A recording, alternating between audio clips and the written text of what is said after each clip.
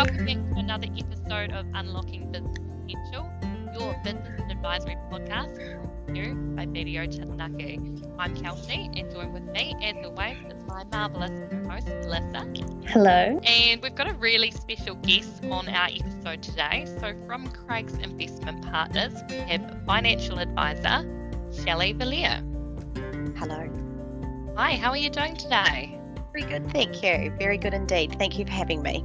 We're really excited today to discuss some more stuff about KiwiSaver. So a lot of people throughout New Zealand will have a pretty decent idea of what KiwiSaver is, but you're here to give us just a bit more information so that we can help out these small business owners that are listening to this podcast. Sure can, that'd be a pleasure. As a financial advisor, I'm obliged to let you know that any information that I give you today is general information and is not financial advice. The information doesn't consider personal financial situations or objectives or goals or risk tolerances that might apply. So it's really important that we understand investments involve risks and are not guaranteed, and KiwiSaver is an investment scheme. So before making an investment decisions, we do recommend that you seek advice and contact a specialist, contact an expert. I can give you our website, www.craigsip.com, and we have a KiwiSaver scheme which is issued and managed by Craig's Investment Partners, and the KiwiSaver product disclosure statement is available on our website. Let's dive into some of the basics of KiwiSaver first, Shelley. So can you start off by letting us know who the default KiwiSaver providers are? Yeah, sure can. There are 6 default providers, and they are part of a community of about 30 providers in total. So the default providers are government appointed providers. And what that means is that when a member is enrolled, but the member doesn't choose the provider, the member is automatically enrolled in a default fund. So the default funds are through the default providers, and the default funds are mostly conservative funds offered by those providers. Perfect. So then if we're thinking about those default funds, so we're looking at conservative there, if we're kind of thinking from a KiwiSaver perspective, what really is a good return? Well, a good return is going to be driven by the underlying framework of the investments. And largely, there's about 5 different options that most KiwiSaver providers offer. So it ranges from conservative right through to high growth. And in between, you have, loosely called moderate, balanced, and growth. So between the spectrum of conservative and high growth, you can expect a range of returns. I think the thing that most people need to understand about KiwiSaver, and probably do understand, is that it's not entirely risk-free.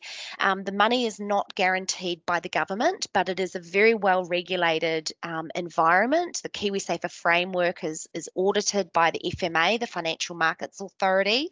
So the returns that are going to come about really just comes down to the choice that the KiwiSaver member makes about which type of investment they want to use for their KiwiSaver journey. The variability of capital is a real definitive issue in this regard. So KiwiSaver member accounts do not go into negative, but KiwiSaver balances can certainly go up and down. And depending on the members' personal situation, things like their investment horizon, how long they've got to retirement, what type of retirement they want to have, how much capital they want to have in the KiwiSaver framework, whether or not they're a first home buyer, all those things are going to really drive a lot of decisions around which ones of those 5 sort of broad investment options are suitable, and therefore what sort of returns might be possible. So would you kind of expect someone that's expecting to get their money out semi-soon, so someone close to retirement, or someone that's close to buying that first home would be more on that conservative balance kind of end, whereas someone with more time up their hands has the option to choose from any of those 5 options? Yeah, investment horizon, Kelsey, is really important because the real secret to investing is not timing the market, it's how long you're prepared to stay in the investment. So if you're looking for a reward from your investments within the short term, if it's in the next 12 or 18 months or 2 years, then you have to be really mindful that markets can move your capital values a lot in that short time frame. So depending on what your goal is will depend on whether you want to be more conservative or whether you can perhaps go up the spectrum a little bit more and aim for a bit higher returns and higher growth. Yeah, that sounds really good. And it just gives you the ability to assess your risk appetite as well. There's quite a lot of people who are very risk adverse and others that are willing to risk it all, essentially. Yeah, I mean, KiwiSaver started in 2007, and so a lot of people are now quite familiar with the KiwiSaver framework, and there is just over $86 billion invested for KiwiSaver members. So it's becoming quite a significant part of our industry, of our capital market and savings schemes. The good news about KiwiSaver is that there are quite a few sort of financial incentives for people to use it. Clearly, one of the main ones is the government contribution. If you, as a KiwiSaver member, put in at least $1,042 of your own money each year, the government will contribute $521. Now, that's generally a 50% guaranteed return, and that 50% guaranteed return cannot be replicated anywhere else. Definitely. And for most people who are on salary and wages, they'd be finding that they are getting to that $1,040 through their wage contributions anyway. So it is a nice incentive. It's a nice return, as you say, that you can't see anywhere else. Yeah, and there are a number of other incentives as well as disadvantages. So I think it's really important, Melissa, to be quite balanced about what KiwiSaver is for and how it works. So the employees' choices around, whether they take the 3% minimum contribution or whether they amp it up to 4, 6, 8, or 10% of their gross wages is a really personal decision. Everyone that's involved in KiwiSaver, at least to start with, is a minimum of 3%. And then after a while, you can take a contributions holiday or a savings suspension, depending on, the term you prefer. And that's something that can be coordinated with your employer. I've personally actually had some employees who have come to me and said, look, I've just bought my first house. I've just used up all the money. I really just need to invest my money in some physical assets at this stage. So they have gone with that savings suspension or contributions holiday with the intention of after the 12 months going back into paying at least the minimum 3%.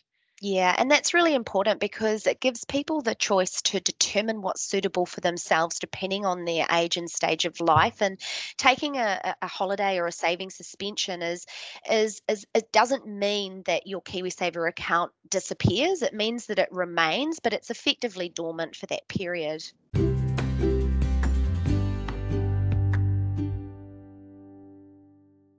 And with KiwiSaver, you do also have the option of putting in additional contributions as well. So you can still contribute if you find yourself with a little bit of extra cash and think that your KiwiSaver is a good place to put it, can't you?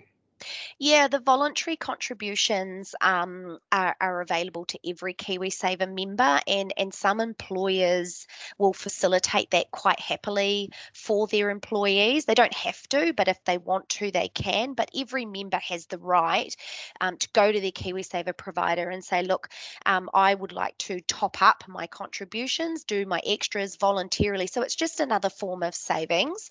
I think the thing is that it does come with some framework, some restrictions. KiwiSaver is there to provide a retirement scheme or a first home buyers scheme. Sometimes under financial hardship, KiwiSaver can be released, but honestly, it's not a very easy thing to do.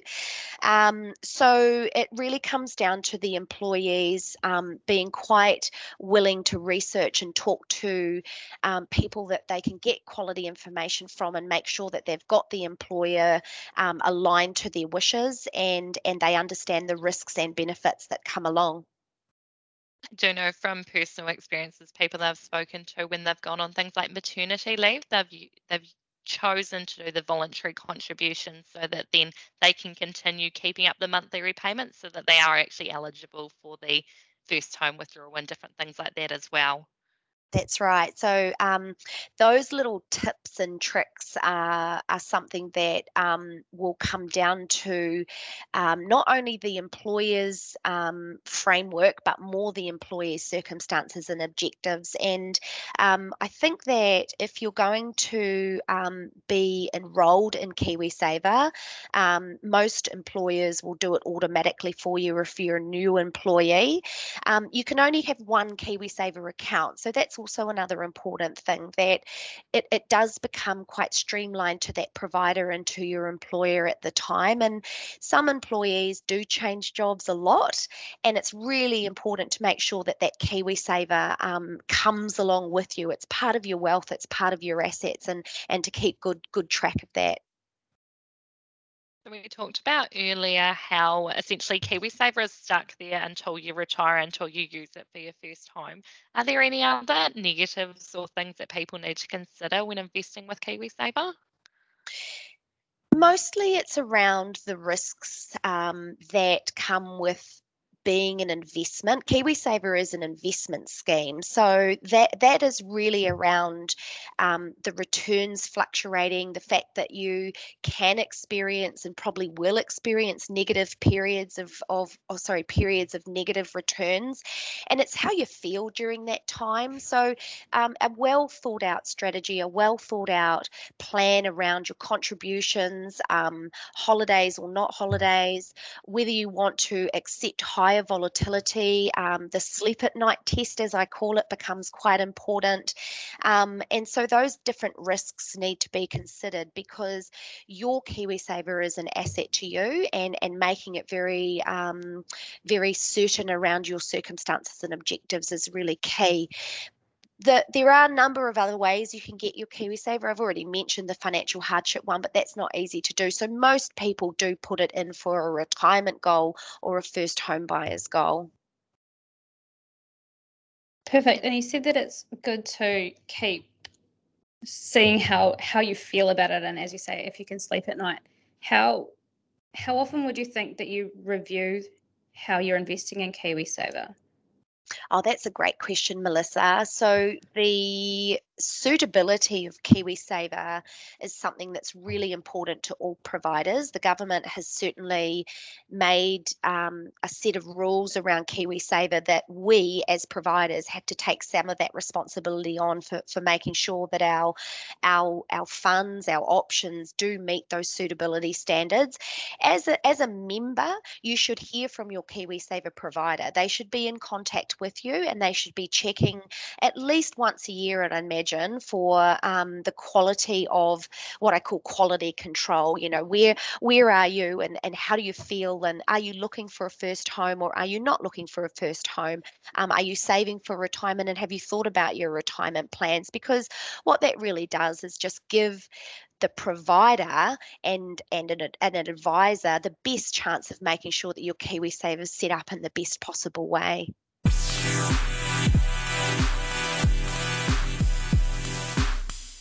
That sounds fantastic and very proactive of those providers, and making sure that you are using a provider that has your best interests at heart as well, people that actually are touching base with you too. Absolutely. So one thing I really would like to go into, and it's because we've done an episode already about human resources and just about what we can do for our employees. So first of all, as an employer, what responsibilities do I have for KiwiSaver when employing those new staff members? Mm. The main tasks are really to check if your new employees are eligible for automatic enrolment. If they are eligible, you do need to enroll them. And then the last part of the responsibility is to make the KiwiSaver contributions and deductions. So if you look at those in a little bit more detail, when a new employee starts, within 7 days, you are required to check if they're eligible to enrol. Mostly people that are eligible to enrol will fall into the category of New Zealand citizens and people who are entitled to live in New Zealand permanently. Mostly people that don't fall into automatic enrolment are clearly people that have already got KiwiSaver, but also people or employees who are under 18 and some employees who are over 65, and also some temporary and casual employees. So there are some sort of carve outs for people who are not eligible for automatic enrolment. So once you've established as an employer, if your new employee is able for automatic enrolment, you've got to provide them with some information, which is really about capturing the IRD or letting the IRD know, making sure the IRD, who are basically the supervisor of KiwiSaver in a way, making sure that they know that you've got the new employee, your employee has given you information, and then starting deductions from their first pay. So there's no, I'll get around to it. It's actually quite important that you do get onto it within a very short, sharp time frame, and you have to start those deductions at a minimum of 3%, unless the employee tells you. So the IRD has a whole lot of resources and forms, bless them, for a lot of those of that information to be captured. You're also obliged as an employer to make the compulsory contribution of it on behalf of your employees. So that's a really important factor. Your employee can start at a range of between 3 and 10%, minimum of 3. Your obligation as an employer is to make that compulsory contribution of 3%. The other thing that's also really important for an employer is really just to keep the IRD updated. There's a number of filing obligations right at the start and along the way. There's a number of reporting obligations, again, along the way, and certainly a number of tax obligations, which, BDO is well across.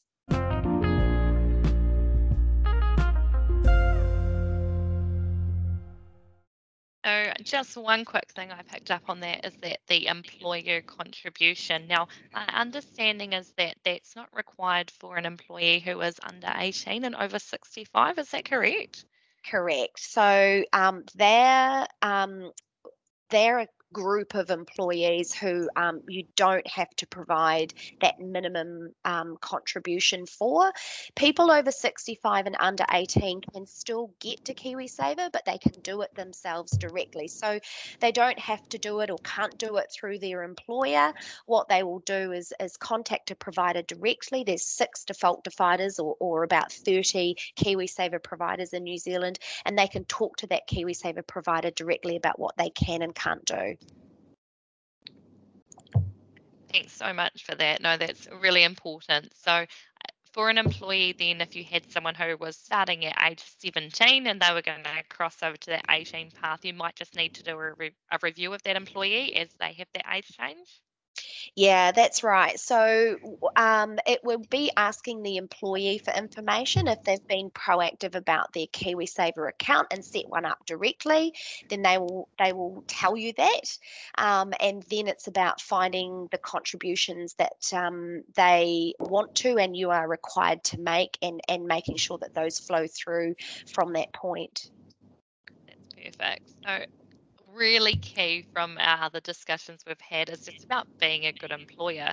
So how can an employer help their employees to make informed KiwiSaver decisions, whether it's the percentage that they're investing or what investment provider they use? How can we best help our employees?